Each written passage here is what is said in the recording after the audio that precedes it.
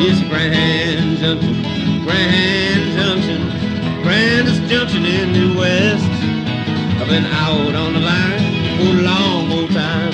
I'm going back to that junction I love the best. Hello and welcome to episode 1396 of Effectively Wild, a Fangraphs podcast brought to you by our Patreon supporters. I am Meg Rowley of Fangraphs, returned from vacation, and I am joined as always by Ben Lindbergh of The Ringer. How are you, Ben? I'm doing well. Welcome back. Thank you. Was your week off restorative? It was indeed, and then I came back, and being back from vacation is very stressful. Yeah, it kind of undoes a lot of the good. It can, but yes, it was very nice to get away. I watched baseball that I knew was not for work. Like, I was confident it was not for work for the first time in many moons, and it felt great. Baseball is great. Yeah, it's pretty good. Yeah, I still like it. So it's always nice to know that that's true. Mm-hmm. And now Dylan Higgins kept the site humming in your absence. Yes. Fangraphs still exists. I get to say with just like a tremendous amount of gratitude and enthusiasm in my voice, thank you for editing assistance, Dylan. Yes, of all forms. Yes. He did a great job. No one misbehaved too badly. Fangraphs marches on. It's always a weird thing to leave and you're like, oh, Is it okay that I'm gone? Shouldn't it be a little less okay? But no, it's nice. It's nice when things still work. Yeah, right. What's the replacement level for Fangraphs managing editor if you can just walk away for a week? Very and nervous. Everything's fine. Very nervous about it. I guess Dylan's got a high war too, so that's probably all it is. Yeah. So our plan for today was to do kind of a guest-centric episode, thinking that you had missed some baseball and work and you were catching up. And so that is kind of what we're doing, although I do have some banter too. But later in this episode, we will be talking to Nathaniel Rakich of 538, who has taken a sabermetric deep dive into the congressional baseball game. So he has looked at it with a sabermetric eye, and he has calculated all the advanced stats for all of the Congress people, and the game was played this week. So we will talk to him about that. And people who want us to keep politics out of the podcast, I apologize. This is an incursion of politics, but it is the baseball kind of politics. So what can we do? After we talk to Nathaniel, we have the great pleasure of bringing on Linda Holmes of NPR, who just published her first novel, and it's called Evie Drake Starts Over, and it is partly about baseball. One of the main characters in this book, which is sort of a rom-com romance story set in Maine, and one of the lead characters is a pitcher named Dean Tenney, who is going through the yips, and we all know how that can be according to people who have gone through it. And so everyone in this book is having a hard time, but you will not have a hard time if you read it because it is great fun. We talked to her about the book, some spoilers middle of the way through the interview that you warn everyone about, so keep an eye or an ear out for that, but I think you will enjoy the book regardless. Is there anything on your mind banter-wise before I get to some stuff? I don't know. I don't know if my stuff is the same as your stuff. Yes, that's always the problem. The Grand Junction Rockies had an interesting day on Twitter. Yeah, let's talk about that. Is that on your list of stuff? It's on the list. It's nice of you to call them the Rockies. Yep. So I feel uncomfortable saying that word to coworkers. The team that is definitely not named the Grand Junction Chubs. Let's talk about this Twitter saga. I was kind of playing catch up. I wasn't on Twitter when this was first going down, and so it was a lot to catch up on what exactly was happening here because it just kind of came out of nowhere. So yeah, give us the backstory of the Grand Junction Rockies / Chubs. Sometimes you experience in your life a strange day where Twitter is actually wonderful. Yeah. It's very rare, but it does happen. You know, it was 9:20 in the morning. I'm just going to read this, and I'm going to try really hard not to laugh while I do it. This is a screenshot of two tweets by the Grand Junction Rockies. They have since been deleted, and as far as I know, I have not checked today, have not been addressed in any way, shape, or form by the organization. Well, you didn't make it through without laughing. Didn't even start without laughing. I don't blame you, though. Okay. The GJ Rockies are not considering changing their name and never have. And you're at this point, you're like, okay, well, like a lot of minor league teams do goofy stuff with names, so maybe they're just trying to make things clear. There's no preface to this, by the way. No. So it just dropped out of the sky. We are owned by a group led by the Colorado Rockies, and having a team on the West Slope helps build their brand, suggesting we would be called the GJ Chubs is offensive and a slang sexual term for erection. They proceed to follow that up with a tweet that says, the GJ Rockies pride ourselves on providing fun family entertainment and suggesting inappropriate name changes will not be tolerated. Anyone who continues to suggest the GJ Chubs in any way will be blocked from our account. Which I believe they followed through on that threat. Yeah, they did. They blocked a bunch of people. I should note that the emphasis at the end of that sentence is mine. There were no exclamation points at any point in this series of tweets. And I just, a long time ago in the beginning of Twitter, companies didn't know, brands didn't know how to use Twitter. And so they would have an intern run their social media accounts. But running social media, doing that kind of marketing is a job. Professional people do it who have degrees and stuff and salaries, and I don't know if they always have salaries, but hopefully but it's a real job. And so sometimes when there are these kinds of snafus, people still fall back on the trope that intern is having a bad day. And it's much funnier to think that a professional marketing type person thought that they would earnestly tweet this and that it would solve and end the discussion. It would end a discussion instead of just starting a discussion in which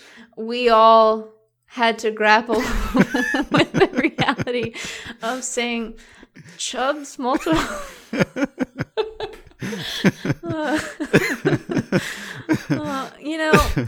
Ben, that first week back from vacation, it's such a long week. I've had really intense time dilation this entire week. I have not known what day it is or what time. So I'm grateful for this in a way that is very sincere and is probably as earnest as the person who tweeted this felt at the time. I'm actually crying.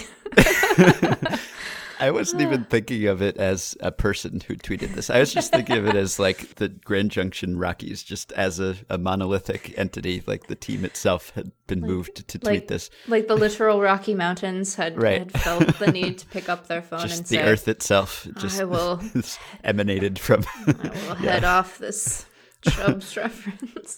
So the backstory here, which was not at all clear from these tweets, was that a gentleman named Ian Loomis, I believe, who was subsequently interviewed by Deadspin, he had started an online petition, change.org, to have the name of this team. This is the Rookie League, Pioneer League affiliate of the Rockies, and he wanted them to change their name to an animal-themed, wildlife-themed name, as so many minor league teams have. And the humpback chub, I am reading from the petition here, is an endangered fish native to the Colorado River in the valley. They've been working hard to reestablish the humpback chub, and so Ian thought it would be a nice way. He called it a local icon. The humpback chub would be a great way for the local baseball team to represent the valley with a unique name and exciting logo and mascot. It would be a good mascot. He said the team could attract fans from across Colorado and the USA. I don't know how many fans would be coming from across the country to see the humpback chub mascot, but maybe. So as far as I can tell, this petition, which as we speak is approaching 3,000 signees and has a target of 5,000 and may very well get there. But at the time that these tweets were tweeted, I think was in the very low hundreds, if that. There was not an enormous groundswell of support for the rename the Grand Junction Rockies, the Chubs movement. And so this is kind of your classic Streisand effect sort of tweeting about the thing that you don't want anyone to think about and thereby causing everyone to think about it.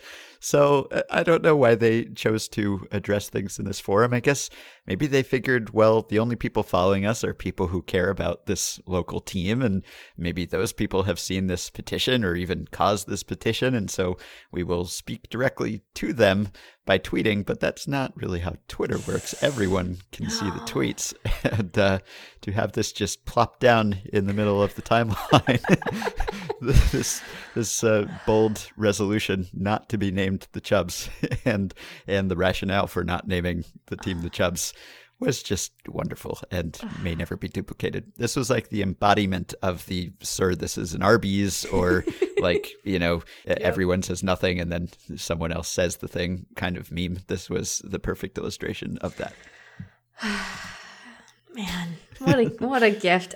I thought that the worst minor league promo name we would get was the very real the Timber Rattlers decided the Wisconsin Timber Rattlers, who are an affiliate of the Brewers, I believe, were the Utter Tuggers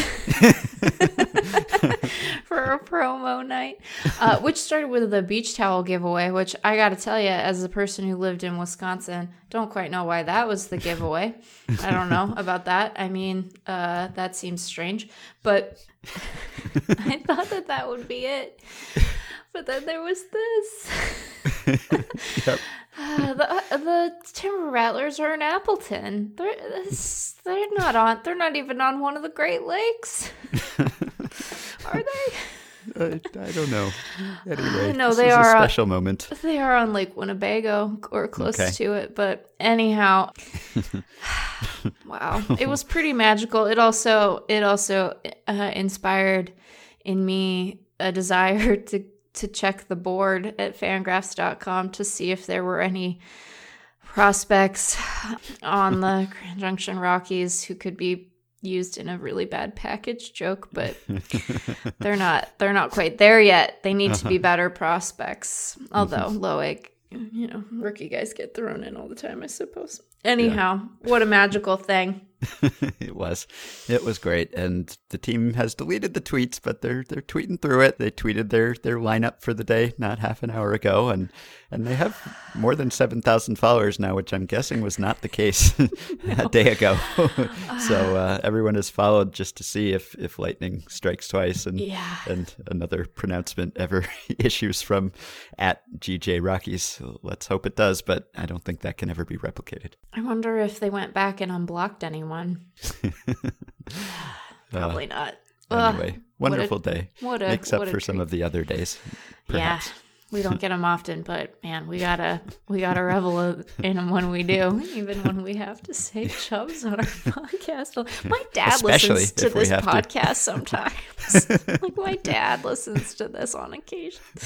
I mean, they had a good point. You probably wouldn't want your name to be named Chubs, and if you're part of the Rockies system, and you want to proudly represent the Rockies, as their Twitter bio says, then I understand it. But there were better ways to politely decline this suggestion. Oh, they would have sold so many hats, though. I buy a lot of really bad hats.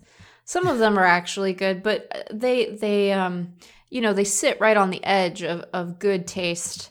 And these ones I think are actually good. But like I bought a Hickory Crawdads Hickory Llamas hat the other day, and I don't know what you would put on a Chubs hat. But I would have bought one. I would have bought that hat. I think you'd put local icon Humpback Chub on there, of course. Can you imagine if they had done a mascot? I like that Deadspin asked Ian what his favorite thing about the Humpback Chub was, and he said, "My favorite thing about the Humpback Chub is, of course, its immense hump." Which, of course, what else would it be? Can you imagine like an anthropomorphized Humpback Chub? That's probably the best case scenario for what it would look like. So Yeah, I do not buy a lot of team merchandise. I don't really wear hats and such. But if someone were to make, and I'd be surprised if someone hasn't made by this point, bootleg mock-up version of a Grand Junction Humpback Chubbs memorabilia, I would certainly buy that merchandise. So please send me a link and I will purchase your product. So a couple non-Chubbs related things that I wanted to banter about briefly. I don't know whether you saw the story in the Orange County Register, former home of Sam Miller, by Jeff Fletcher about the Angels and their outfield fences. So the Angels have moved a fence sign for Pechanga Resort Casino, which had encroached on the center field area. So it's out there right in dead center, and it had kind of crept from right center toward center, so it was almost dead center.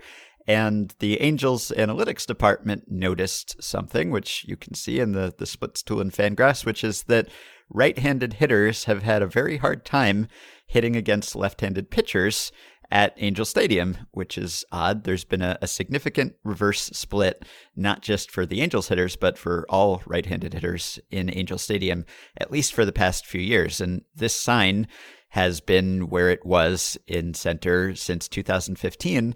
And digging into this and running the numbers, and it says they were looking into this for months, which I don't know how it would possibly take months to look at this, but all right. And yeah, so Billy Epler is quoted in the story. He says, "We started to notice a signal with the left-handers more than just randomness. There was some kind of signal that kept showing up on left-handers that had certain release heights. We researched those heights and we came down to the field and got the optics on it.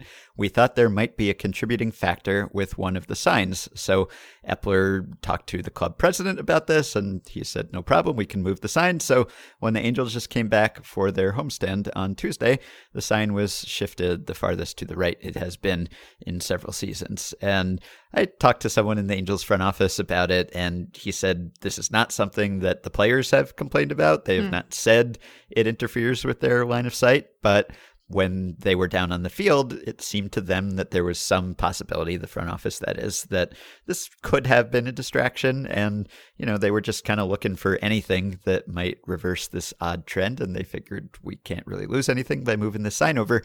But I love the idea that for the past, 5 seasons of excellence, Mike Trout has actually been hamstrung by the Pechanga Resort Casino sign.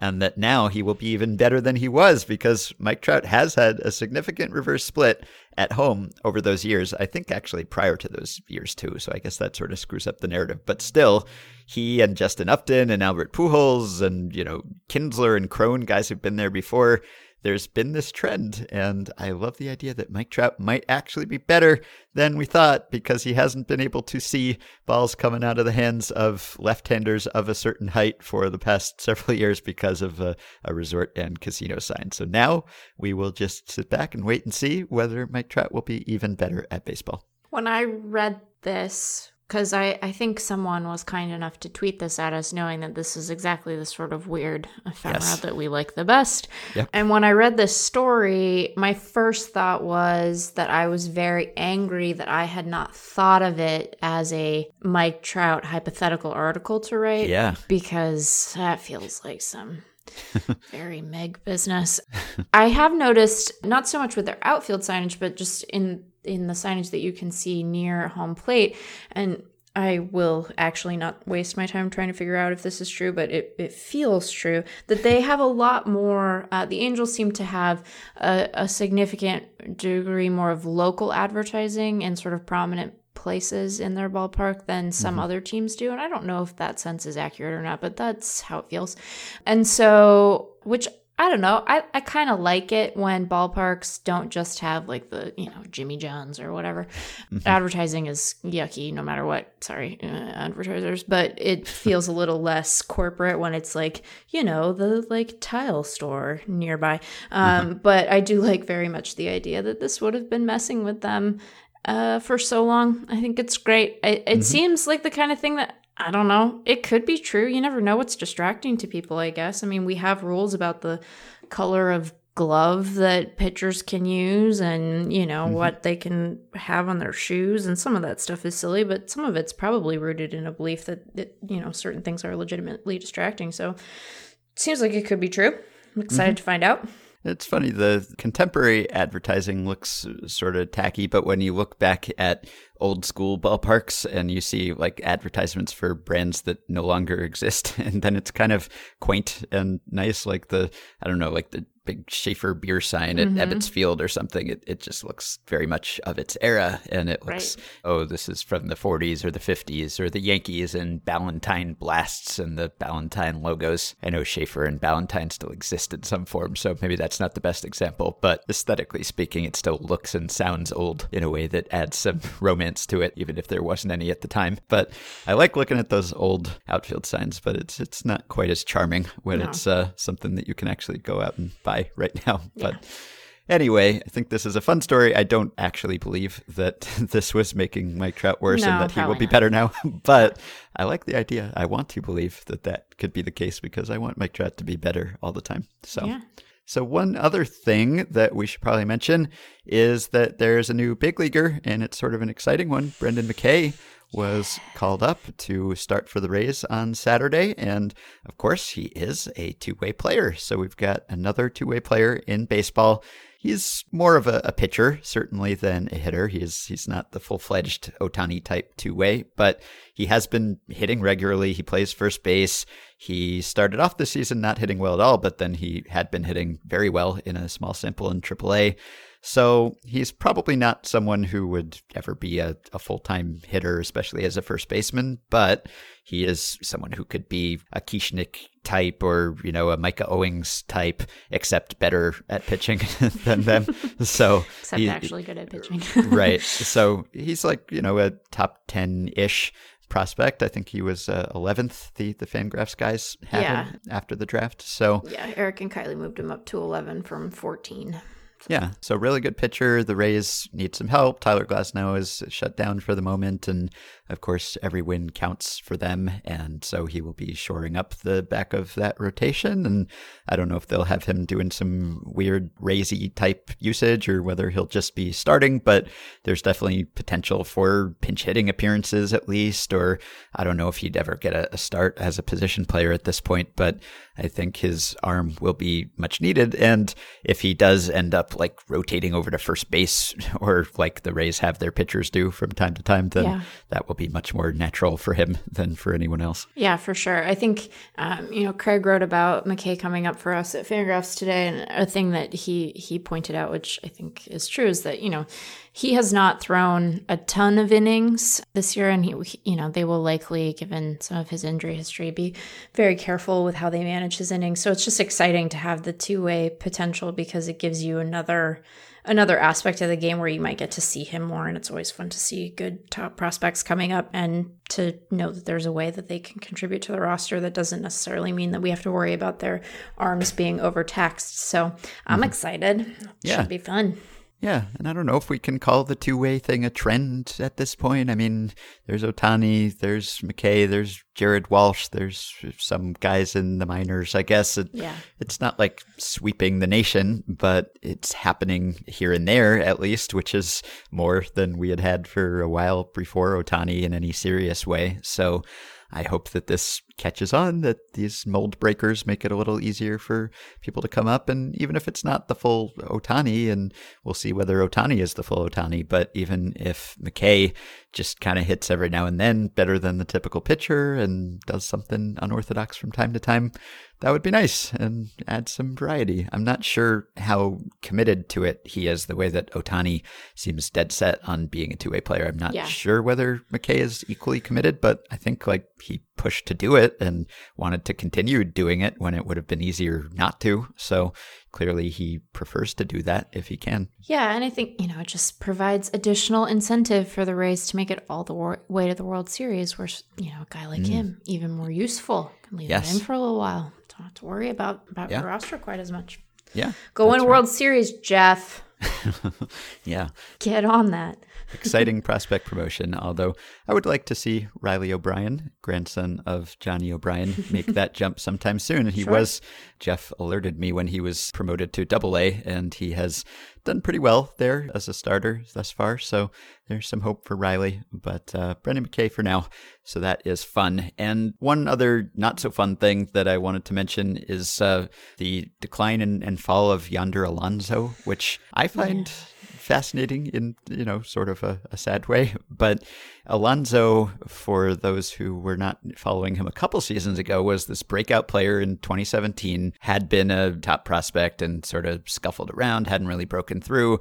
Hadn't been a power hitter. He had maxed out at 9 home runs in a single season prior to 2017. And of course, 2017 was a high home run year, but it wasn't just that.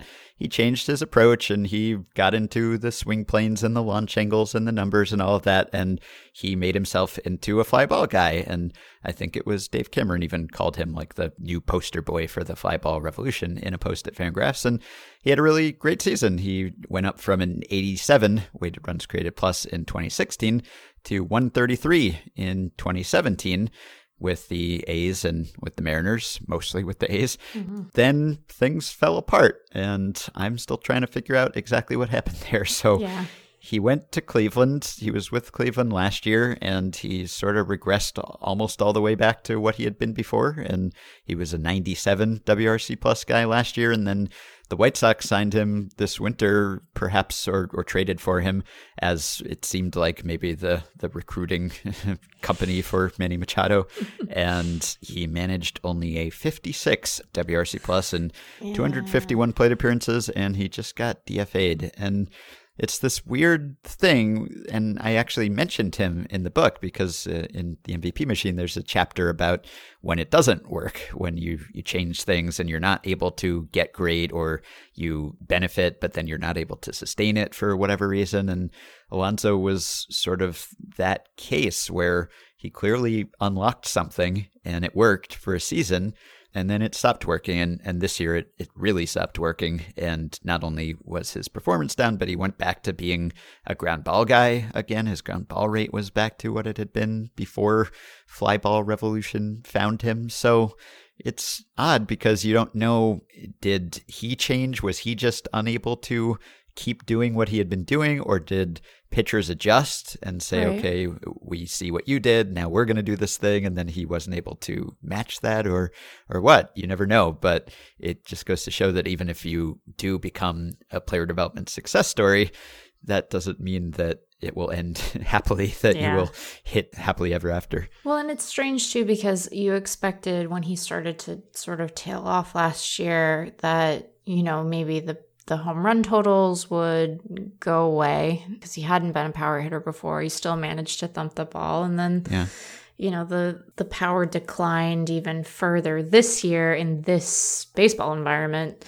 in this offensive environment. His ISO's down and whatnot. So it's just a very odd bit of business. I mean, he is running a quite low BABIP for him, but in a way that, the rest of the offensive profile doesn't point to that as the culprit here, right? You can't just look at him and say that he's getting unlucky. His peripheral stats don't suggest that. So it's too bad.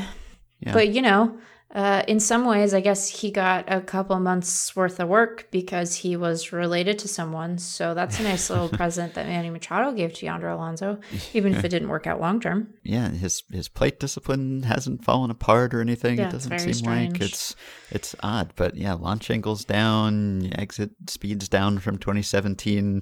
All the expected stats are down. Yeah. So you never know. I'd be interested to read something that he explains it to the best that he can, or even talk to him about it, because you never know if there's, there could be injuries, there could be off the field issues, there could be, you never know what it could be. So there are many plausible explanations, but just as a reminder, I suppose, that baseball's hard, and even if you figure it out for a year, that doesn't mean it will stay figured out. Yeah. Can I do a little bit of promoting on this your podcast for a Fangraphs event, and then we can get to our interviews? I would just like to share with everyone, you've probably seen this on the site and on Twitter, but we still have some tickets available for our event in Cleveland on July 6th, and we have announced our panels. So your lovely co-author Travis Sawchik is going to join Dan Szymborski and Craig Edwards on a Major League panel, and then Eric and Kylie will be joined by Jake and Jordan of Cespedes Family Barbecue for a prospect-focused panel. I will moderate both of those and try to make sure that no one says anything so goofy that we lose our jobs. I will do my best, but I make no promises. The details for that can be found at Fangraphs. We'll link to it in this in the post for this here podcast. Tickets are $15, but they are free if you are a Fangraphs member. So check it out. We hope to see people. It should be fun. We are doing it at a place that does not only serve beer, unlike prior years where we've only ever really gone to breweries. So if you want to have a gin drink or even just a Diet Coke while you're watching us talk about baseball, you should come and do that if you're going to be in the Cleveland area on Saturday, July 6th. So we hope to see folks there. Yeah, I'll link to the page for that with all of the info, and we can probably talk a little bit more about the All-Star Game and All-Stars next week, I guess. Sure. Yeah, my interest in, who is an All-Star is kind of at an all-time low, but I mean, it's nice for the players and it's nice for the sport, but it's not the sort of thing I get exercised about who made the team and who didn't, who should have, and all of that. But I mean, probably the fans are doing as good a job at selecting All-Stars as they've ever done, I would think. And I saw that Devin Fink just wrote something for Fangraphs about the All-Star starters by WAR, and I think he said that around 60% of the WAR leaders at their respective positions are All-Star starters, which is good, I guess. But as he said, it's hard to say exactly what good is or what it should be. So and I think the nice thing is that the guys who aren't starting seem very likely to be named to the team. My take on I think all-star selections matter a lot to players, and so I think that they're important in that respect. But mostly you just get excited for guys. Like I think it's pretty cool that Hunter Pence is an all-star. And that definitely, he's not the WAR leader at DH, but that makes a certain amount of sense. That is not an embarrassing selection by any means. No offense to Austin Meadows. It's pretty cool that Ketel Marte is the starting second baseman for the National League. Ketel Marte. Yep. Ketel Marte almost has 4 wins. My stars. Man, somebody should hire that Jeff guy. Yeah. I know you already made this joke while I was gone. I listened to all the podcasts on my flights, so I'm mostly caught up. Okay. I know we already talked about that with Sam. We don't have to belabor the point, but anyhow. All-Stars. Yeah, so it feels like we used to write, who's the All-Star snubs? Yeah. Snubs. And now we don't talk so much about the snubs. We talk about the chubs. Maybe it's because just everyone is an All-Star at this point, because by the time you get the reserves and the injury replacements and the guys who just don't want to go, and then the fill-ins for them, it's like almost everyone who could conceivably be an All-Star either is one or has a chance to be one. So I guess you could get mad about Xander Bogaerts or Joey Gallo or someone not starting the game, but they'll be there if they want to be there. Yeah. I don't know that there are many things I respect more than guys saying, no, I'm not going. Being named to the team and being like, nah, I'm going to take vacation. I'm tired. Yes. I respect grown-ups who admit that they're tired, because we're all tired. Yeah. I mean, if I were a baseball player and I were voted onto the team by the fans, I think I would feel obligated to go. And if it were my first time, I'm sure I'd be giddy about it. But if it were my 10th time, then I guess I'd still be pleased. But I don't know that I would be enthused about going wherever instead of taking a few days off to see my friends and family and sleep. I think it would depend a lot on where it was. No offense to the very fine people of Cleveland. But I don't know. Next year, I guess next year Mike Trout won't have to go anywhere because the All-Star game next year is in Los Angeles. So yeah, hopefully he'll make it now that the sign is moved to the right. Man, what if it unlocks 2 wins? It won't at all. I understand. I know it won't. But what if it does? What if the sign being where it was the only thing helping him the whole time? It was actually secretly somehow. No, that won't happen. Anyway, I think 60% of war leaders making it, that sounds about right to me. Because, like, sometimes you don't want the war leader because war is, based on like half a season of defense. And even though that's regressed at Fangraphs, it can still be a bit wonky at times. And it's the All-Star game and you want stars and it's an exhibition and you want the people that the fans want to see. That's the whole point of the game. So almost it's a tautology, I guess. It's like by definition, the fans voted in the people they want to see. And so they get to go and that's good. And sometimes you want like a star who's not leading his position in war. Maybe you probably don't want someone who's having a Jose Ramirez season, but you probably, you want to factor in the track record and the stature within the game and past accomplishments. And so I think that's a good thing. Yeah, you can understand why Gary Sanchez, as Devin noted, might be a more appealing starter than James McCann. Like, sorry, James, but you'll probably be there, so it'll be fine. You still get to go. You're still gonna have the little asterisks or whatever on your Baseball Reference page, so it's gonna work out fine. Yeah, and I saw that Tommy Pham was upset, and he was talking about how there's a small market, large market bias built into the process, which is true to an extent. I mean, of course, there are more people in certain cities, and they vote for their players, and that's always been the case, but there's still a lot of small market team players who make the game. And then I guess JD Martinez was kind of miffed, although maybe he was more miffed about the MVP voting last year because he had a whole thing about, he was fourth in MVP voting. And he was saying that writers are voting for other people than JD Martinez because he's a DH. They're never going to go vote for a DH. And because all writers want to work for front offices and therefore they are afraid to go against war, I guess was the idea, and vote for someone who is not the war leader because that will make them look like they're not sabermetric and therefore a team will not hire them was the hypothesis, which is, it's a bit of a leap, I think. There's a kernel of truth there in that there are writers who would like to work for front offices. And when I started writing, that was kind of a goal. So that was true at a time for me, is not true now and is not true of most writers. And even if it were true, I don't know that anyone is hiring or not hiring a writer because of their all-star votes or because they didn't vote down the ticket with all war leaders at the top. So that seems like a stretch. I mean, is JD Martinez saying he's better than Mookie Betts? That's the awkward. That was the part of that whole thing that I found so awkward. I was like, you know that like Mookie can hear you, right? Like Mookie can hear you. Yeah. That was.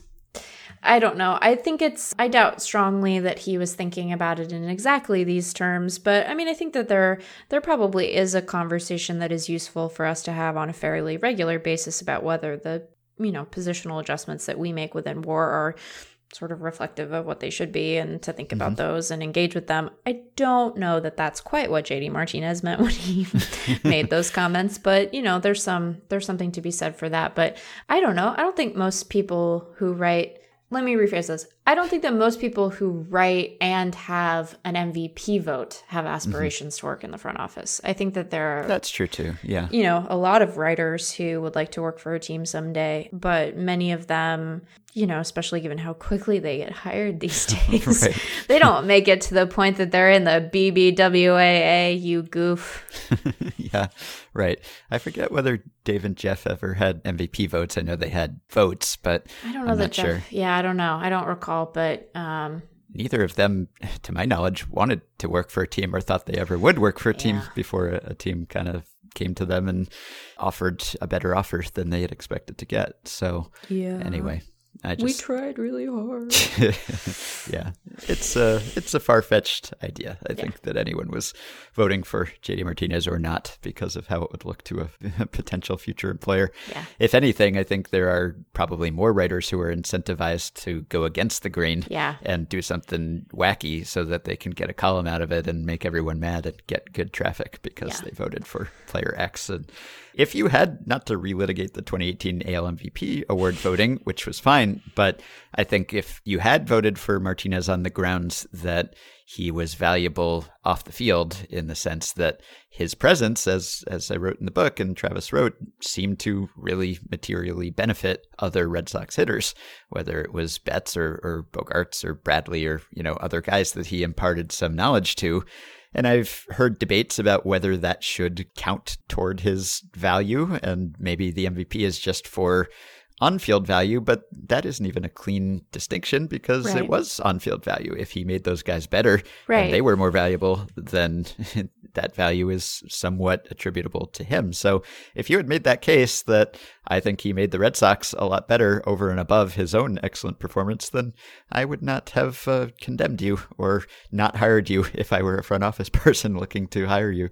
So that would have been reasonable, I think, but I still would have voted for Mookie. Yeah, I guess we can forgive JD Martinez for not having a perfect understanding of the incentives that drive writers, because that's not his job. And our job is weird, and we tend to be weirdos who do it. So it's fine. Yeah, we probably get a lot of stuff wrong when we talk about his job. So tables turn for once. All right. So we have bantered longer than I imagined that we would, but we just had a lot of Chubbs talk to get to. So please don't edit any of the laughing out. Definitely not. All right, so we will be back in just a moment with Nathaniel Rakich of 538 to talk about the Congressional Baseball Game, and then the excellent Linda Holmes to talk about her debut novel, Evie Drake Starts Over. You know I have to get my plan through Congress. Away with us for the summer, let's go upstate. I lose my job if we don't get this plan through Congress. Although stay with our father, there's a lake I know is your face. Screw your courage to the sticking place. Take a break and get away. Run away with us for the summer, let's go upstate, where we can stay. Although stay with our father, if you take your time. How big you are to be alive. Close your eyes and dream. When the night gets dark, take a break. So our first guest, Nathaniel Rakich, has been covering the Democratic presidential debates this week, but I think that's probably taken, I don't know if you'd say a back seat, but at least a seat alongside another political story from this week that he covered, and that is the Congressional Baseball Game. This year, the Democrats beat the Republicans 14-7. They've won 10 out of the last 11 Congressional Baseball Games, but Nathaniel has approached the stats from recent seasons from a sabermetric perspective, and he has quantified which Congress people are the best at baseball. He's been looking into this for a while now, and we figured it was about time to have him come on and tell us about the advanced stats perspective on the CBG. So Nathaniel, welcome to the show. Thanks, Ben. It's an honor and a pleasure. So for those who don't know, perhaps it's self-explanatory, but can you tell us a little bit about what the Congressional Baseball Game is and what its history is? Absolutely. So the Congressional Baseball Game is a baseball game between members of Congress themselves. It pits a Democratic team against a Republican team, and it's an event for charity. It raises millions of dollars every year, but they take it very seriously as well. They play at Nationals Park. It's primetime game, 7:05 first pitch. They play with, it's regulation baseballs. This isn't just a softball game. They throw overhand. The Democratic pitcher, who I'm sure we'll talk about more, has been clocked at 80 miles per hour.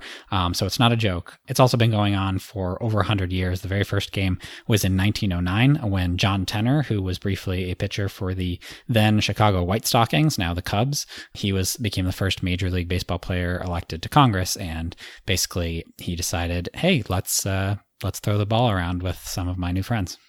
And what first inspired you to, apart from just a fascination with data, what first inspired you to go through and actually calculate advanced stats for these guys and gals, I should say?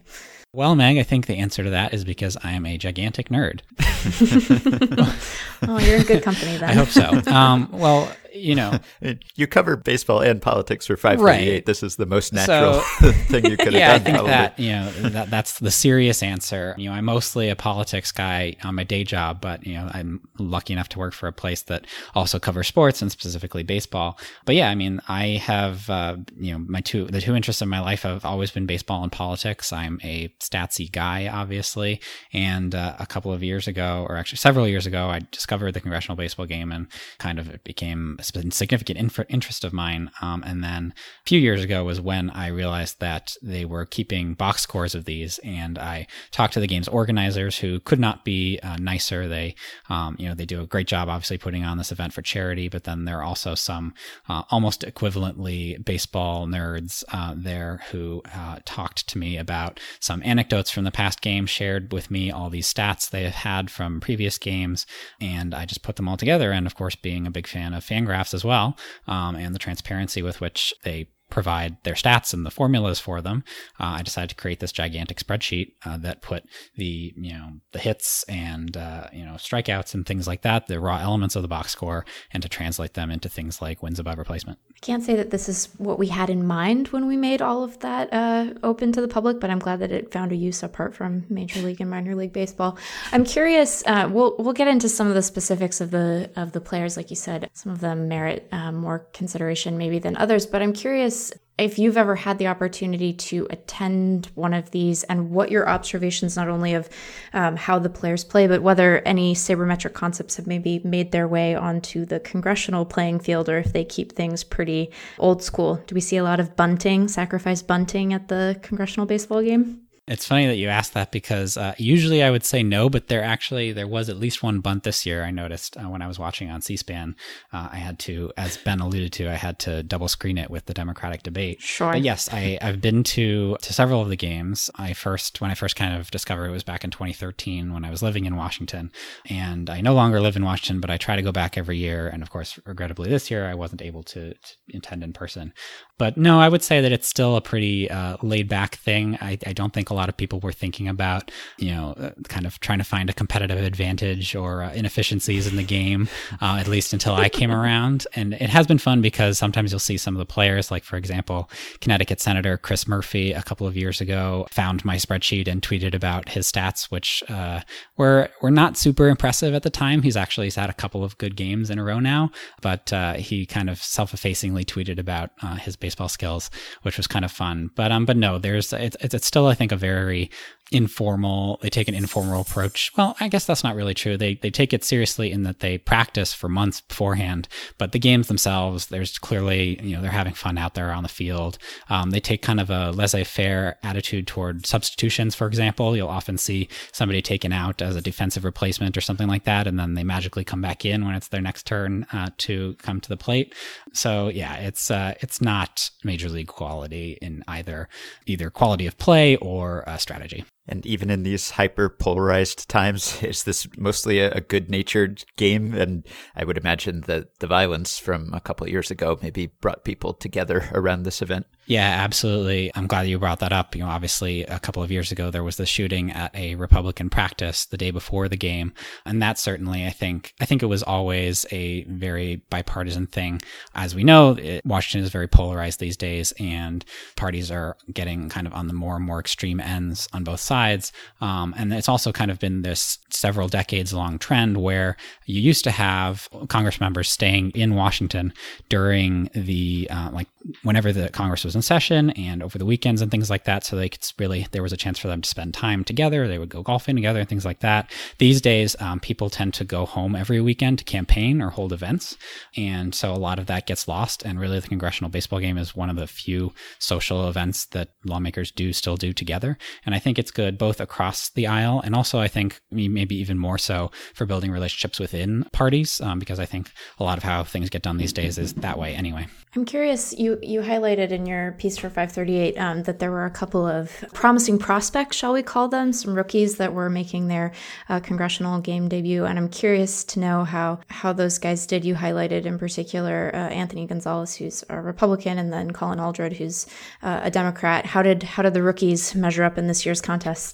Yeah, they were both very impressive. So both of them are actually former NFL players, albeit briefly, before they got elected to Congress. And I will say that they have not released the official box score yet for this year's game. It's still in conference committee, if you will. But I was keeping score as best I could on the C-SPAN broadcast. And Gonzalez went 3 for 4 with an RBI and a run scored. And then Allred went 2 for 4 with 2 doubles. So he showed a lot of power. And then one of his outs was a pretty long fly ball to center field. So I think he's going to have a good career in this game.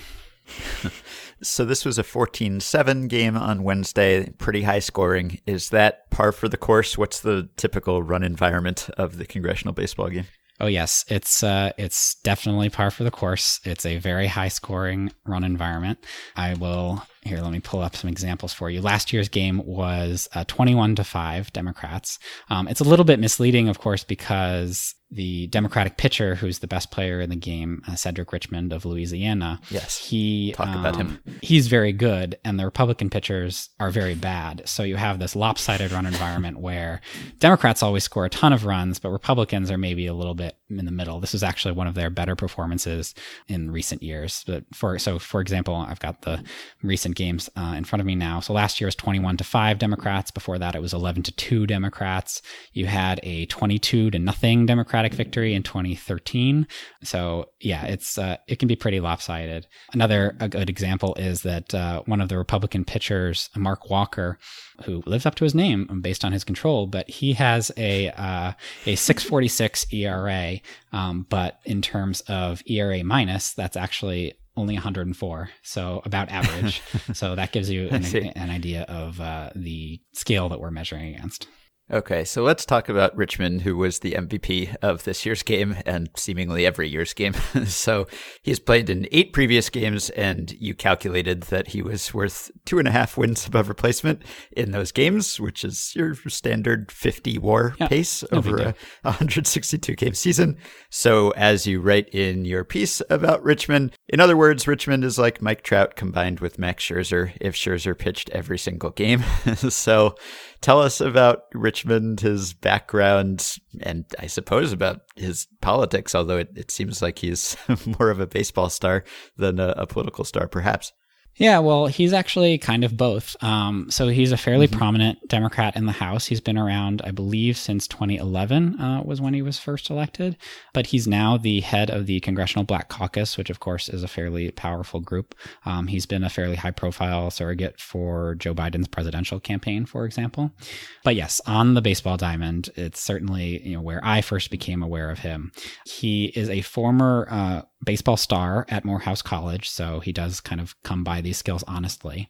And as you mentioned, he's now played in 9 games. He has been the starting pitcher in all 9. He has completed 8 of those games, although I should mention that congressional baseball games are only 7 innings long and not 9. So it's slightly less impressive, but still. Going into this year's game, he had a 2.20 ERA, and he had struck out more than a quarter of the batters that he faced. And as you mentioned, he on the pitching side, he has accrued 1.8 wins above replacement, and then he accrued an additional 0.7 on the hitting side for a total of 2.5. And his hitting is also completely off the charts. Again, going into this year's game, he had a 652 average with a 758 OBP and a 1.087 slugging percentage. So some pretty crazy numbers. He hit a home run. Yes. The only person to hit a home run in Yes, that exactly. That's one thing, is that the home runs are extremely rare in this game, as you can imagine, playing in a major league field. Not a lot of players have the power to lift it over the fence. Unfortunately, Richmond's home run was an inside the park home run, but I will say that in his very first game, I believe he hit a triple off of the wall. So he came very close to an honest to goodness home run. You mentioned that he was a pitcher at Morehouse. The impressive rookies this year were former NFL players, without over analyzing a bit of silliness too much. Do you think that the sort of carrying tools for the congressional baseball game are just former athletes, or are there any players who show particular aptitude for speed or defense, what have you? Yeah, that's a good question. I think athleticism is a big part of it, especially on the defensive side. The defense is, shall we say, not very clean. Although it's better than you would think it is when you're talking about a bunch of, 50, 60 something, people on a major league baseball field with 90 feet between the bases. But I will say that they do, maybe one sort of sabermetric innovation that they've had is that each team kind of has these designated pinch runners. And because of the quote unquote rule or lack thereof that I mentioned earlier, where they'll often substitute in a pinch runner or a defensive replacement and then go back to the original batsman when they come up.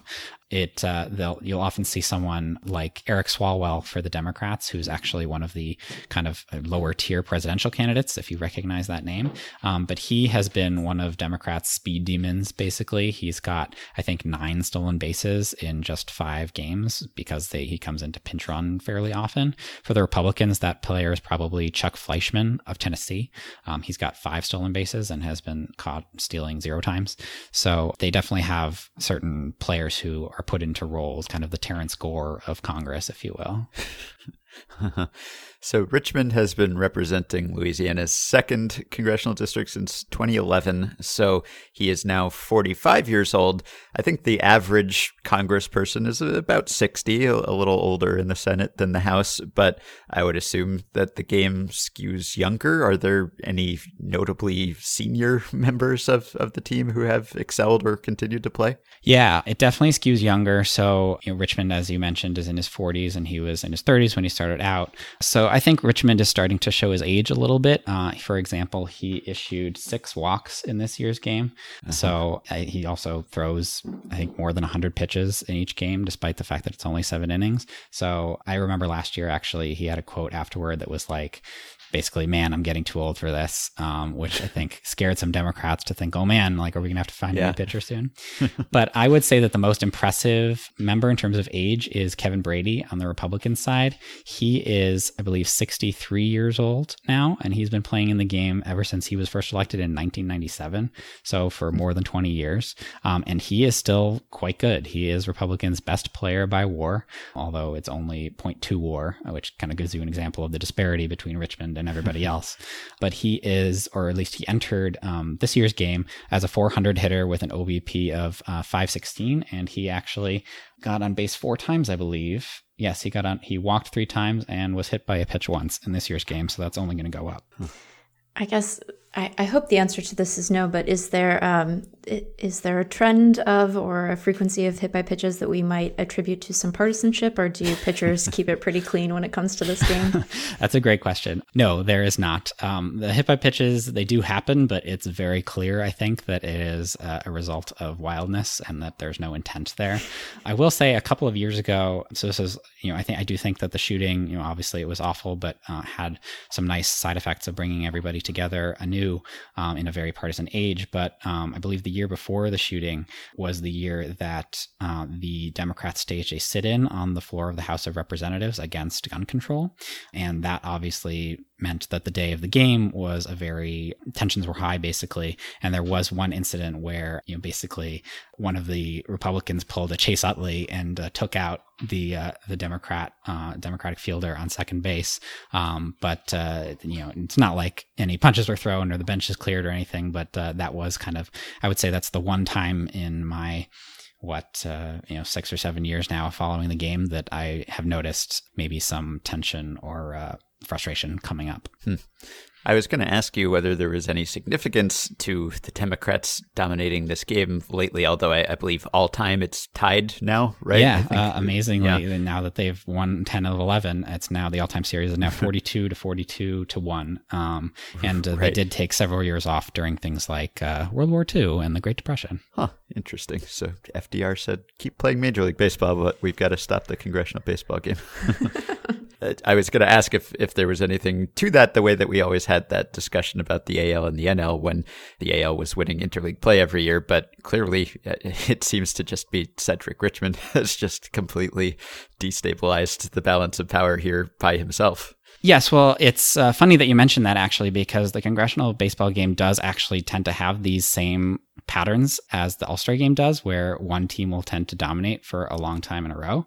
But it is, I think, because there is one player in particular who dominates. So, for example, before Cedric Richmond, there was Steve Largent, who people might recognize because he is also a former NFL player, in fact, an NFL Hall of Famer. And he was in Congress between 1995 and 2001, I believe, and he was the Republican pitcher during that time. And he was almost as dominant as Richmond has been for the Democrats. And it's interesting because you mentioned in the piece that some ringers you'd think would just totally dominate didn't. Like, I was wondering, what did Jim Bunning do in this game? Hall of Fame pitcher. Yes. And as you mentioned in your article, he gave up 7 runs in 2 innings in the game the year after he was elected to Congress. And maybe that was because he was no longer the pitcher he had been, but also because his catcher was not a professional catcher and couldn't catch his curveball. So if you're too good, then I guess it could actually backfire in a way, because you're playing with teammates who are not good enough to keep up with you. Yep, exactly. It's funny, the people who you expect would do the best, which are former professional baseball players, haven't always done the best. Tenner, who I mentioned, was the founder of the game back in 1909. He was not allowed to pitch for probably understandable reasons, and so he had to play shortstop, and his team lost, probably as a result. But then I would say that the most successful former Major League Baseball player has been Vinegar Ben Mizell in the game, and he was in Congress, I believe, in the 70s, and he pitched for a couple of years and did pretty well, although, again, it wasn't like he threw a no-hitter or anything like that, which you might expect. But yeah, Bunnings, that's one of the better stories, I think, from the history of the game. You mentioned Chris Murphy sort of took note of your advanced stats. Have there been any other reps who have noticed what you're doing and been receptive to it? Or is there an anti-war backlash among Congress, which I realize sounds like a joke, but I actually didn't mean it. Right. No, I don't think that anybody has objected to the advanced stats. If anything, I think it's probably been helpful because people don't maybe understand it as much. But I did notice that in advance of this year's game, Cedric Richmond, or at least his official Twitter account, did tweet out my article and said, "Some good reading for today's game." And I was like, yeah, you would think it was good reading, wouldn't you? But yeah, that's kind of been a concern of mine, maybe, is that maybe some of the players who aren't as good would not be happy that, the fact that they're hitting 250 or something is being publicized. But I try to focus on the people who are really excelling at the game, like Richmond, when I write about it and things like that. And I certainly don't mean for it to be negative or to highlight anybody's weakness at the game. I know that people are playing because they love the game and also for charity, and I think that's a great thing. And I hope that everybody takes it in the spirit for which my stats are intended. Yeah. So the Democrats actually had 4 presidential candidates with some experience in the game. You mentioned Swalwell, but Tim Ryan's played in 8 games, and Inslee and Beto O'Rourke also. And so they were playing shorthanded, and they still had no trouble. It seems when you have a Cedric Richmond, you're sort of set no matter what, I guess. Exactly. So you mentioned that the game is co-ed, and there were 2 women on the Democratic team this year, I think. I don't know about the other team. Do you know when the game became co-ed, and how much of a presence have women tended to play? Yeah, the game became co-ed in 1993 when 3 women altogether kind of broke the gender barrier, and those were Ileana Ros-Lehtinen, Maria Cantwell, and then Blanche Lambert. And the game since then has always had a couple of women, but it hasn't been anywhere near gender parity, obviously. Both teams have had women play for them. And in fact, both Ileana Ros-Lehtinen was a Republican, and the other 2, Blanche Lambert and Maria Cantwell, were Democrats. So even from the beginning, it was bipartisan, the barrier breaking. But these days, it is just 2 Democrats, or 2 Democratic women, who play in the game, as you may have heard elsewhere after the 2018 election, which decimated Republicans across the board, but especially a lot of their more moderate female memberships. And now there are only 13 Republican women in Congress, which of course means that there's a much smaller pool from the game. And actually last year, Mia Love was the only Republican woman on the roster, and she's one of the people who lost her seat. So yeah, so as a result, you just have Linda Sanchez and Nanette Diaz-Barragan as the 2 women who play the game, but they're actually pretty good, especially Sanchez, who consistently comes in and pitch hits when they kind of, in like the 4th or 5th inning, when they do the second wave of substitutions, or the first wave of substitutions rather. And she always seems to get a hit. She's hitting 444. She's got several RBI, 5 RBI. So she's actually one of Democrats' best players. And how did they determine those substitutions? Is it based on talent, or do they observe the committee structure and do it based on seniority? No, it's very All-Star Game-ish, where they try to just give everybody one at bat or, a couple of innings in the field. It was actually funny. There was a little bit of controversy about this a couple of years ago because the Republican roster is significantly bigger than the Democratic roster. So I would say that, again, this is another place where the rules are not exactly strictly followed in terms of a 25 person roster. But the Republicans, I want to say there are maybe 40 people on the roster at any given time. And the old Republican manager got a lot of grumbling because the Republicans had lost to Democrats for several years in a row. And part of people's complaints were that they were trying to give everybody a chance. And literally one Republican member of Congress anonymously said to a reporter that it was, quote, socialist baseball. And that manager was ousted and replaced with a new manager. So didn't help really very much, though. They still lose. So we'll link to your article. We'll link to the spreadsheet. You've got a wide array of stats in there for every player. And I assume you'll be updating this as soon as you get the box score for this year's game. For sure. Are there any stats that you wish that you could calculate that you can't? In particular, I'm thinking this game was played in Nationals Park. So let's turn on StatCast and let's get some sprint speeds and some jumps and some exit velocities. Give it all to me. That would be pretty amazing. I do think that there would be, I think it would be very helpful to have Cedric Richmond's exit velocity versus I think maybe the median for a congressional hitter. But yeah, I think defensive stats. So the WAR that I calculate is entirely offensive or pitching. So, I should have mentioned that caveat up front that there's no defensive component because we obviously don't have, kind of those tracking stats.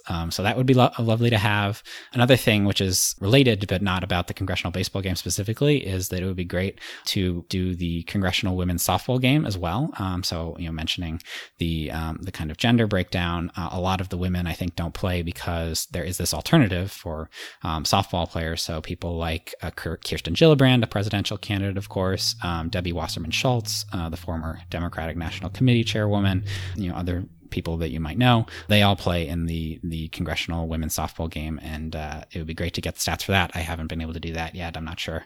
It's not nearly as formal of a thing, but maybe I can get that going forward. All right. Well, we celebrate this work. I'm glad to see sabermetrics applied to exhibition congressional baseball. You certainly have this beat to yourself, I think. I think that's fair to say you own the congressional baseball game sabermetrics beat. Yes. So you've carved out a niche for yourself. I don't know if it's a lucrative one, but we appreciate that you put this work into the game, and everyone should go check out the article and the stats.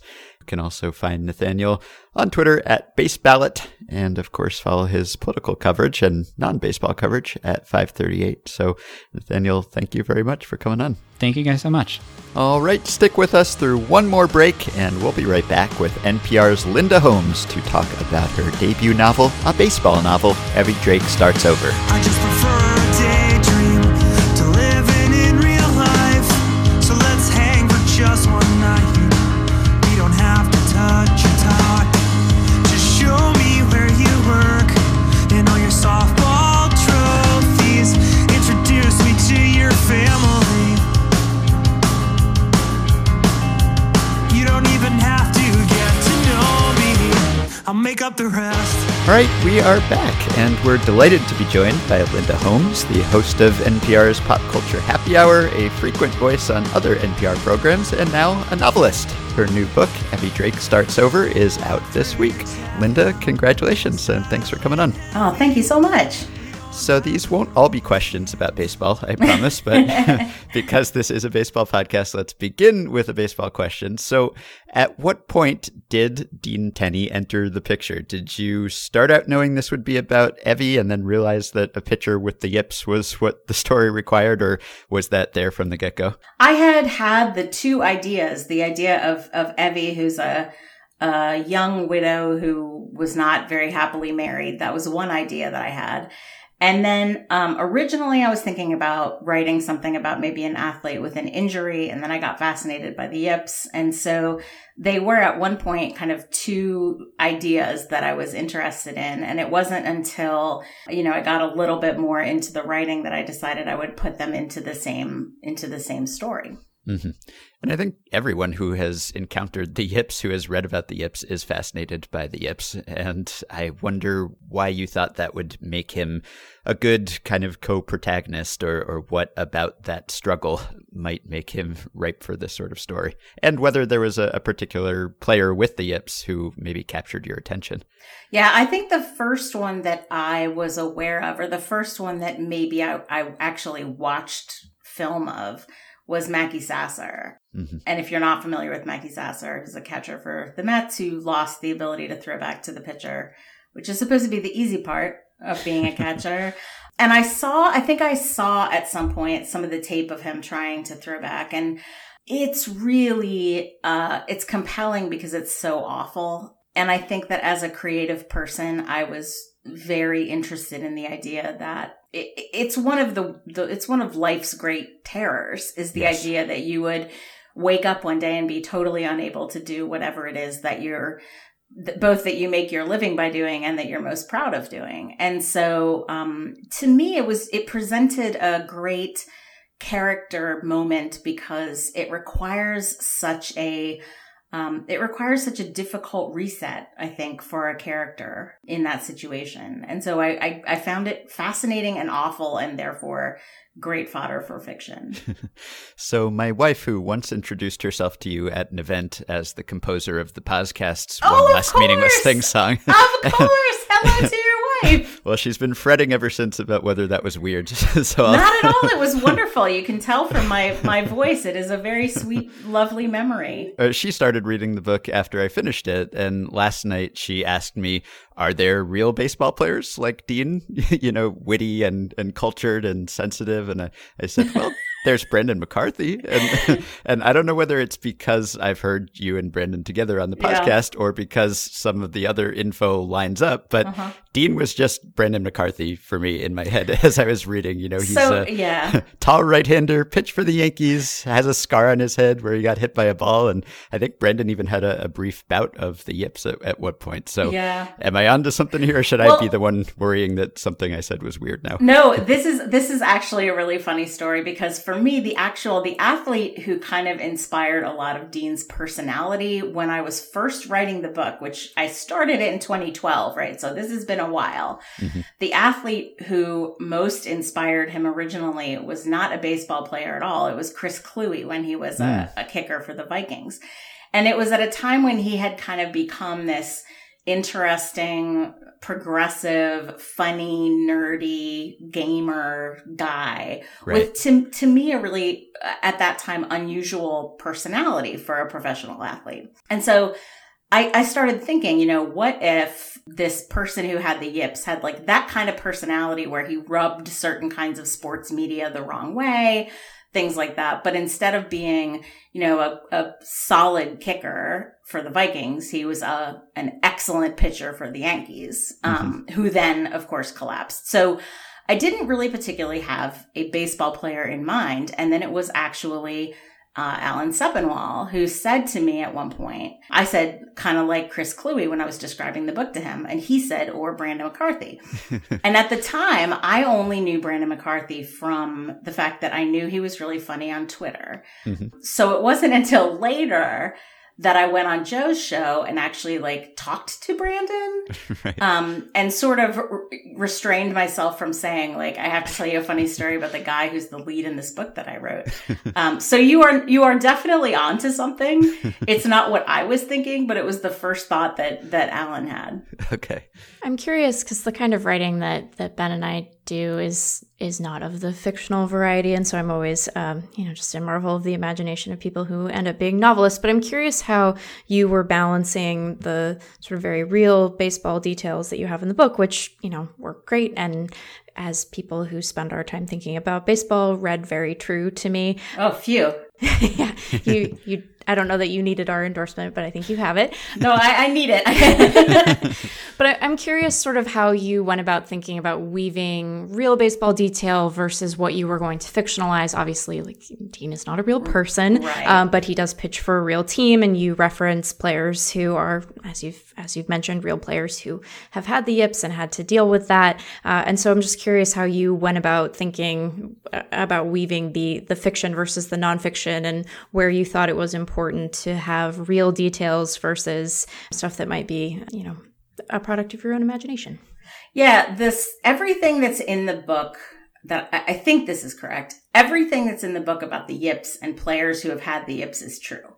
Partly because I think people who have never kind of followed that phenomenon in some ways find it hard to believe that's real, and that it's real to that extent. So everything that's in the book about the yips and players who've had the yips, including Chuck Knobloch throwing the ball at Keith Olbermann's mother, which is my, not throwing at, but accidentally hitting Keith Olbermann's mother, which is my favorite yip story. So all that stuff is true. But then I really did want to be able to have Dean have a history in baseball and with other players and coaches and things like that was mostly invented. So everybody that he kind of knows and has played with and stuff like that, that's all fiction, but all the yip stuff is true. And at one point was much longer and way too long. There was a kind of ridiculous dissertation on the history of the yips, which fortunately that's what you have editors for. Yeah, and there's a lot of emotional turmoil in the book and difficult, traumatic conversations and characters going through very difficult times. And yet the vibe of the book, I think, as a reader, is a very pleasant one. And I think that whole atmosphere of Maine and cozy sweaters and wine and large empty houses very much made me want to live in that place. And I saw one of the facts about the book that you had tweeted was that one of the houses that you describe in the book is actually available for rent, and I would very much like to rent it. So please tell me where it is. But it's true. How did you end up with this setting? I vacationed for several summers in a row with my family in just exactly that area of Maine. The town is fictional, but it's based on towns in a real area of Maine. Mm-hmm. And we vacationed there probably from when I was about, I would guess, like 8 or 9 until I was probably 13 or 14. And so, for quite a few summers, we would spend a couple weeks up there. And then we went back when I was an adult, and when my sister's kids were little, we all went back and stayed in those same places. So it's a place that's very, very near and dear to my heart. And I think when I went back there with my family when I was older, I thought I would love to set a piece of fiction here someday, just because I love it and because I love describing it and because I think it's so special and interesting. And it's fondness, really. Were there versions of this? I mean, we'll provide some light spoilers here. So if you don't want to know, you all should read the book. And if you don't want to know the outcome of Dean's comeback, you should skip ahead a little bit. But were there ever iterations of the book where you were tempted to have his comeback be successful? And I'm curious about the narrative choice to have him literally throw into the stands as he's trying to make his way back. No. In fact, it was one of my fears when I was trying to sell the book that somebody would want to buy the book, but would insist that he had to have a successful comeback that ended with like a big game. Mm-hmm. So I think that this whole point of the role that plays in the story that's between him and Evie is really that you can't always fix everything. You can't always undo all the things that have happened to you that make you sad. That's true of her life. It's true of her marriage to her husband who has died. And it's true of his career. Sometimes you really do have to figure out a next phase that doesn't involve rescuing the previous phase or being able to go back to it. And so it was never really in my mind that he would return to all of his glory, because I just don't think that would be interesting. You know? Yeah. And I think the idea also comes through that you can't fix someone else, or that you won't be fixed when you meet someone and magically everything will be set right again. There's a scene where, Dean says, "Did you think I was going to be fine now because we're sleeping together?" And Evie says, "No, of course not." But she's thinking, yes, that's what I was thinking. That's what I was hoping, right? And I think a lot of people, maybe especially women, but probably a lot of people, you hope that you'll have some profound effect on another person. And sometimes that takes the form of, what if it changes this person's life to be involved with me in some incredibly major and important way. And I also think, given the fact that the Yips in real life, they don't really understand. They still don't really understand how they work. They still don't really understand how to cure them. They still end people's careers. And given those facts, I thought it would be very unfair to just kind of present this as something that he met the right person and boom, everything was fine. Mm-hmm. So maybe that's one trope of romantic comedies that you hoped to distort a little bit. Are there others that you wanted to either confirm because you like them and you think they work, or that you wanted to topple somewhat? It was really important to me that Evie have other things going on in her life besides just meeting someone and getting into a relationship. So to me, almost equally weighted with this potential romantic story is the story of her and her closest friend. And they've kind of become, their friendship is being challenged by a lot of the change in her life and the change in his life. And I never find romantic comedies or love stories satisfying if you suddenly feel like this is the only thing these people are thinking about, because life just never works that way. And it's not enough if it's like, also, they're thinking about trying to land the big advertising account at work. It has to be something substantive and emotional that's also, difficult and challenging. So I did want to make sure that she had other relationships in her life. And actually that he did too, that he has parents and friends and his own past. Mm-hmm. I'm curious about the decision which I found very effective, that the only people who really offered a perspective on her deceased husband, Tim, were people who were aligned with her, right? We never heard his parents' perspective on her marriage. Right. They're referenced, of course, and we get a glimpse at the end that they're disappointed that she's managed to move on from their boy so quickly. But I'm curious if that was an intentional narrative choice, so that we were just sort of focused on her and her perspective, or if we ever thought to hear more from Tim. I was glad that we didn't. I don't know that we need to hear more from the Tims of the world, but I'm curious about that decision.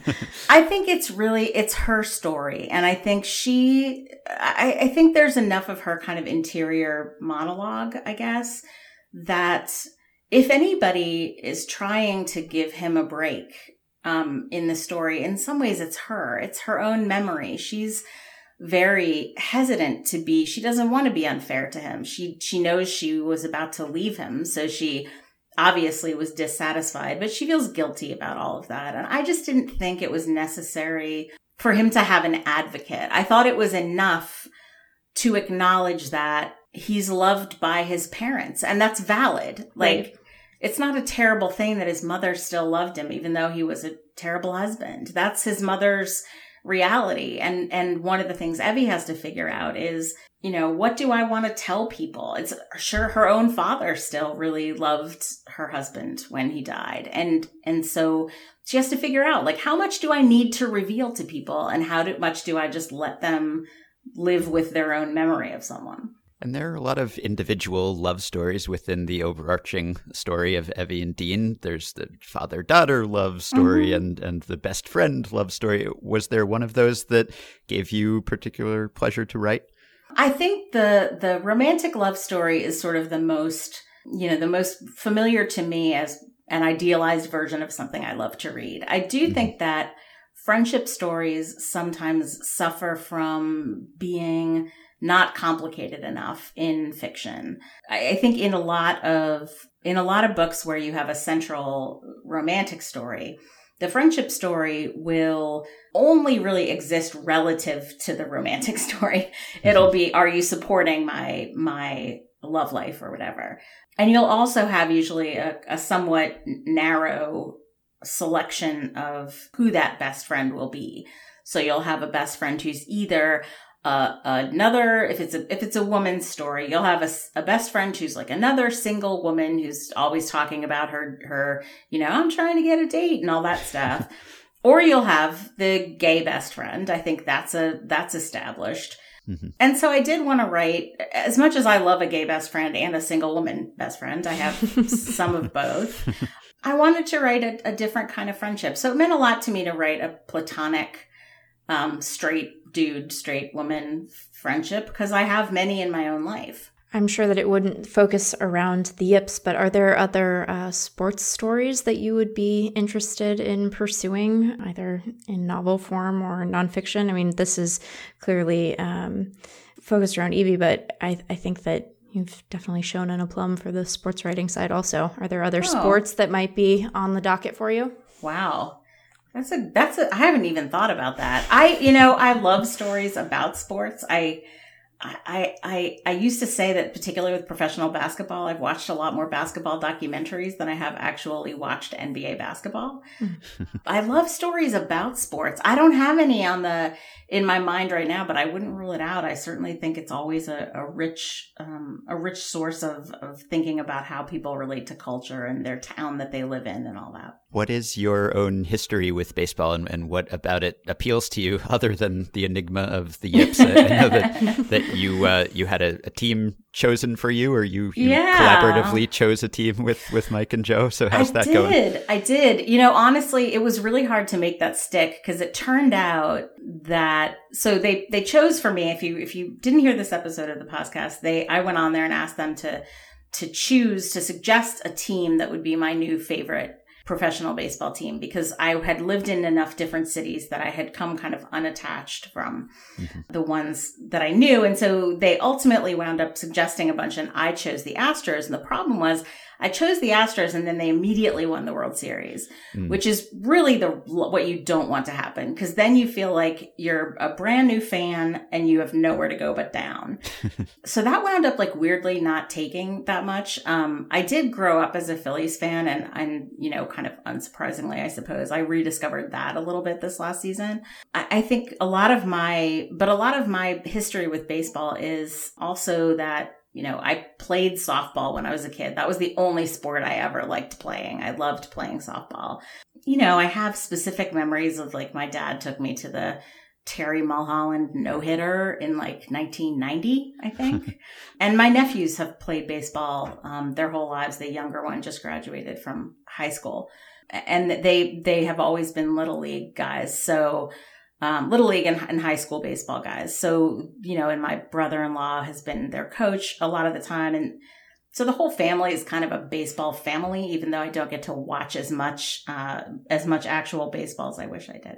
And I noticed that the Washington Post review of the book described it as escapism at its finest, which I guess I agree with, in the sense that I was immersed in it, but the term almost makes it sound insubstantial in some way, at least to my ears, which I didn't think it was. There were a lot of, themes and emotional through lines that were explored through this love story. And I wonder whether you thought of it as escapism, as something where people would read this to distract themselves from their lives, or whether it's just a story that is about real people working through real problems. I think the bottom line for me is that it's fascinating to see how people have received the book so differently, for exactly the reason that you say. There are people who say, well, I was excited about this book, but it wound up being way too serious, and it wasn't comedic enough. And then there are also people who say, I love this book because there was one person who reviewed it and said, I enjoyed it. It's decidedly not challenging. And I was like, all righty. And I mean, look, it was mostly a, hey, this is a fun book kind of thing. But there is part of you that bristles at those things. But honestly, in the end, you have to kind of let the book be in the world and be what it is. But it completely depends on the person. There are people who've reacted much the way you did and said, this seems like it's got there's some interesting and tough stuff going on in this book. But then there are people who read it for the setting and the baseball game and the kind of the love story and the banter and the kissing and all that stuff. And they're able to enjoy it on that level. And honestly, whatever level makes people happy is fine with me. Yeah. You obviously have your own radio show that is pop culture focused. The book is peppered with pop culture references, but I think probably not too many that it's going to feel dated soon. And I'm curious how you balance that with wanting to make it feel contemporary, but also not wanting it to obviously be the last show that we binge watched on Netflix. Right. So my pop culture happy hour co-panelist, Glenn Weldon, has a thing that he always says about movies that have too many pop culture references, and he refers to them as having the you to ant problem, because if you watch, I think it's Ants, A-N-T-Z, there was a thing that they played in every commercial that was them telling one of the ants, you to ant. And it just sounds so old now. Yeah. So you're always trying to stay away from you to ant. You don't want anything that's going to make it seem like it's of a particular moment. At the same time, culture is a really important part of how people bond and how they, the things that they talk about and refer to. So I tried to strike a balance between, one thing I did was cheat a little bit by having some of the references all already be a little bit retro. Like they'll be talking about Law and Order or Dawson's Creek or something like that. So they're already kind of not contemporary because those nostalgia references live on. And then the other thing is sometimes I just created it myself. My editor and I had this exact conversation about the fact that at one time, Dean and Evie spent a lot of time watching Scandal. And she said, that's going to date the book because Scandal's not going to be on that much longer. And at the time, of course, it was still on. And so I made it into a fictional show for exactly this reason, because that way it doesn't put it too much in an individual moment. Mm-hmm. Could have picked Grey's Anatomy to outdate us all. It's true. It's true. That one's probably going to be on when I'm 112. So you tweeted that there were a couple scenes in the book, some of your favorite scenes in the book that were added very, very late in the process. And I'm wondering how that works in a novel when I almost imagine that you would have these pivotal scenes in your head and you'd have to figure out how to link them and build up to them. Right. But it sounds like some of them were added after much of the rest of the book. Well, I'll give you an example that I think I can give without kind of spoiling anything major. But there's a moment in the book in which Evie's best friend Andy and Dean go out to a bar and have drinks while Evie stays at home with Andy's kids and kind of babysitting. And one of the things that was in the original draft was the scene that you saw was the scene where Andy and Dean were out having drinks. And now you don't see that. It's just kind of described because it's kind of easy to figure out what that conversation was probably like.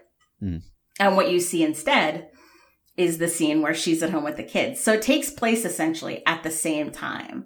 And I wouldn't have wanted to have both of those scenes in there because I think it would have slowed down the story at that moment a little bit too much. So I chose between them. And the second of those two scenes, the scene where she's at home with the kids, watching a movie with them, is a scene that came in quite late. And it's just a matter of trying to, in conversation with your editor, get a feeling for like, what does the book need right here? What am I not getting enough of? What do I feel like is just kind of reiterating what I already know about where these characters are? Mm-hmm. So one thing that my wife Jessie was wondering as she read was how you decide when your characters are too clever, or as you're writing your dialogue, do you want it to sound like Amy Sherman Palladino and it's fun to read and fun to listen to, but at the same time you're thinking, does anyone talk like this? Are these people actually this witty? So how do you calibrate that? I went back at one point and did a kind of an edit for... I wouldn't say it was exactly like, I don't want them to be too clever, but it was like, I want to be somewhat consistent in how they talk and what kinds of jokes they tend to make. And also like how much they swear. Like Dean swears more than she does. So I kind of went back thinking I wanted to check the dialogue for the fact that I'm not just entertaining myself, because fun, clever dialogue entertains me. But it doesn't mean that it's what the book needs in every situation. So I think I handled it kind of about the way that you seem to be kind of describing, which is you don't ever want it to tip over into something where it feels completely self-indulgent and you're just kind of going and going and going.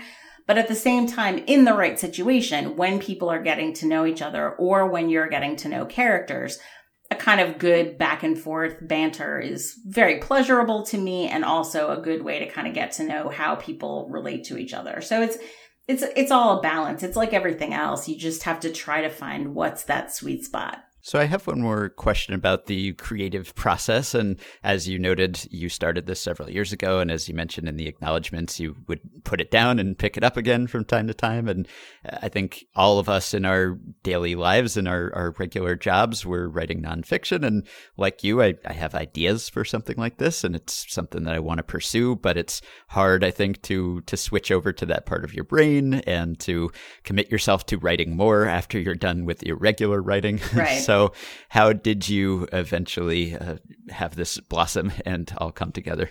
You know, I think that what happened, I got to the point where I had picked it up and put it down enough times that I now had enough of it that I felt like I might actually have enough that I can go forward from here and finish it. Because to me, the biggest problem was always confidence. It feels like such an incredibly daunting task, and it is a daunting task, but the idea of finishing something at novel length, if you haven't ever done it, it feels like, how would that ever happen? Like, how would I ever do that? Especially if you've always wanted to do it and you never have. Right. There comes a point where you sort of think like, maybe I can't do it.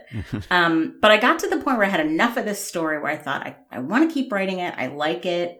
I had gotten some nice feedback from friends about the early parts of it, and I thought, I'm just going to start to push a little bit at a time. And then sort of summer and fall of 2016 was just a heavy time to be working in a newsroom, and it was a kind of a high stress moment in all of our lives, I think. And so I needed something to do that was pleasurable and lovely. And I think this was that. And it gave me a lot to think about that wasn't work related and wasn't news related. It was just kind of within my control. So, well, you don't have to answer this if you are contemplating a sequel or anything like that. But, you know, the book ends a couple of months after they speak for the first time. Let's put it that way. After a while, where do you see your two protagonists a couple of months after the events of Andy's wedding? Are they together? Are they in Maine? Are they in New York? Do you have did you do any future casting for them? I think that they probably stayed. I think they're living somewhat in both places. I think that although they both really love Maine, I don't necessarily know that he in particular would want to stay. He makes a couple of different references to the fact that it's a very white place. Yeah. And I think for him, having lived in New York for a long time, I don't know that he necessarily would want to live there forever. And I think the implication is in the book, they're going to sort of keep both places open and see how they feel. I think she has some desire to explore the wider world. So I think they probably still love Maine and probably still are there with her dad quite a lot. But I don't know that they would kind of, you know, stay in that house for forever full time. Perhaps we'll see Dean on a backfield in Arizona or Florida somewhere. Maybe so. How did you decide that Evie would be a transcriptionist? Because that is personally maybe the least favorite part of my job is having to do what she does as a job. Yeah. And so I can't blame her for being in the doldrums at times. I think I wanted to stress the fact that she is somebody who is always fascinated by other people's stories. She tries to take care of everyone. She takes care of her dad. She takes care of her best friend's kids. She's very invested in other people's stories, and it's a way that she avoids thinking too hard about her own life. And it occurred to me at one point that being a transcriptionist is really, in order to be good at it and in order to enjoy it, you have to really love the experience of putting a piece of tape in and just not knowing what you're going to hear and hearing all kinds of different things, including all the stuff that winds up not being interesting enough to make a final cut, but that really gives you kind of the color of people's lives and conversations. So it seemed to say something to me about who she was and what her keen interest in other people's stories was. And are they real people to you? Did they surprise you at times, as some novelists will say that their characters surprise them? Are you surprised that Dean doesn't have a baseball reference page? I think that the closest thing I would say to that, I always feel a little bit, it always sounds so corny when people say that, because like, it's a fictional character, you made it up. Right. At the same time, I will say, because the book opens with this, I think it's fair to say, Evie is in the middle of trying to leave her husband when he dies abruptly. And I think that when I was first writing the book, I was focused on the fact that because of that, she felt very guilty. People were comforting her, assuming that she was grieving. She didn't know how to explain to them, actually, I was planning on leaving him. And so she felt guilty and bad and all that. But it wasn't until I was a good way into the book that I really realized that the other thing she's feeling is she's feeling a frustration from the fact that it was part of her trying to take control of her life to leave under her own power. So there's a moment in the book where she says to Dean, like, I think I would have left. I think I would have gone through with it. But she didn't get the opportunity to do that. And that's a frustration for her. And that's a more complicated and a very hard thing for her to talk about with anybody, because how can you be angry at somebody for having died so that you couldn't leave them? Like, it sounds terrible, but it's for her, very logical. Mm-hmm. Well, I highly recommend it. We both really enjoyed it. And I don't know what people mean exactly when they say that something is a good beach read, because I've read all kinds of books on the beach. But That's how I feel too. Yeah. But I think people would say that this is a good beach read. So if you're going to the beach, or if you're not, just go read it. And if you like baseball, that's just an added bonus, I think. And the baseball plays an important part in the story, but it doesn't depend on the baseball. And really, I think we all like baseball and watch baseball for the underlying themes and the things that we learn about life and ourselves through baseball, or maybe we just watch to see who wins the pennant. I don't know, but I think there's more to it than that, and a lot of that seeps into the book. So it is called Evie Drake Starts Over. You can pick it up anywhere. You can find Linda on Twitter at Linda Holmes. She has a bunch of upcoming events all over the country, which is her pinned tweet right now if you want to see if she's coming to your area. And please tell me where I can rent that house in Maine, because I want to go there. We'll follow up. All right. Thanks, Linda. Thank you so much.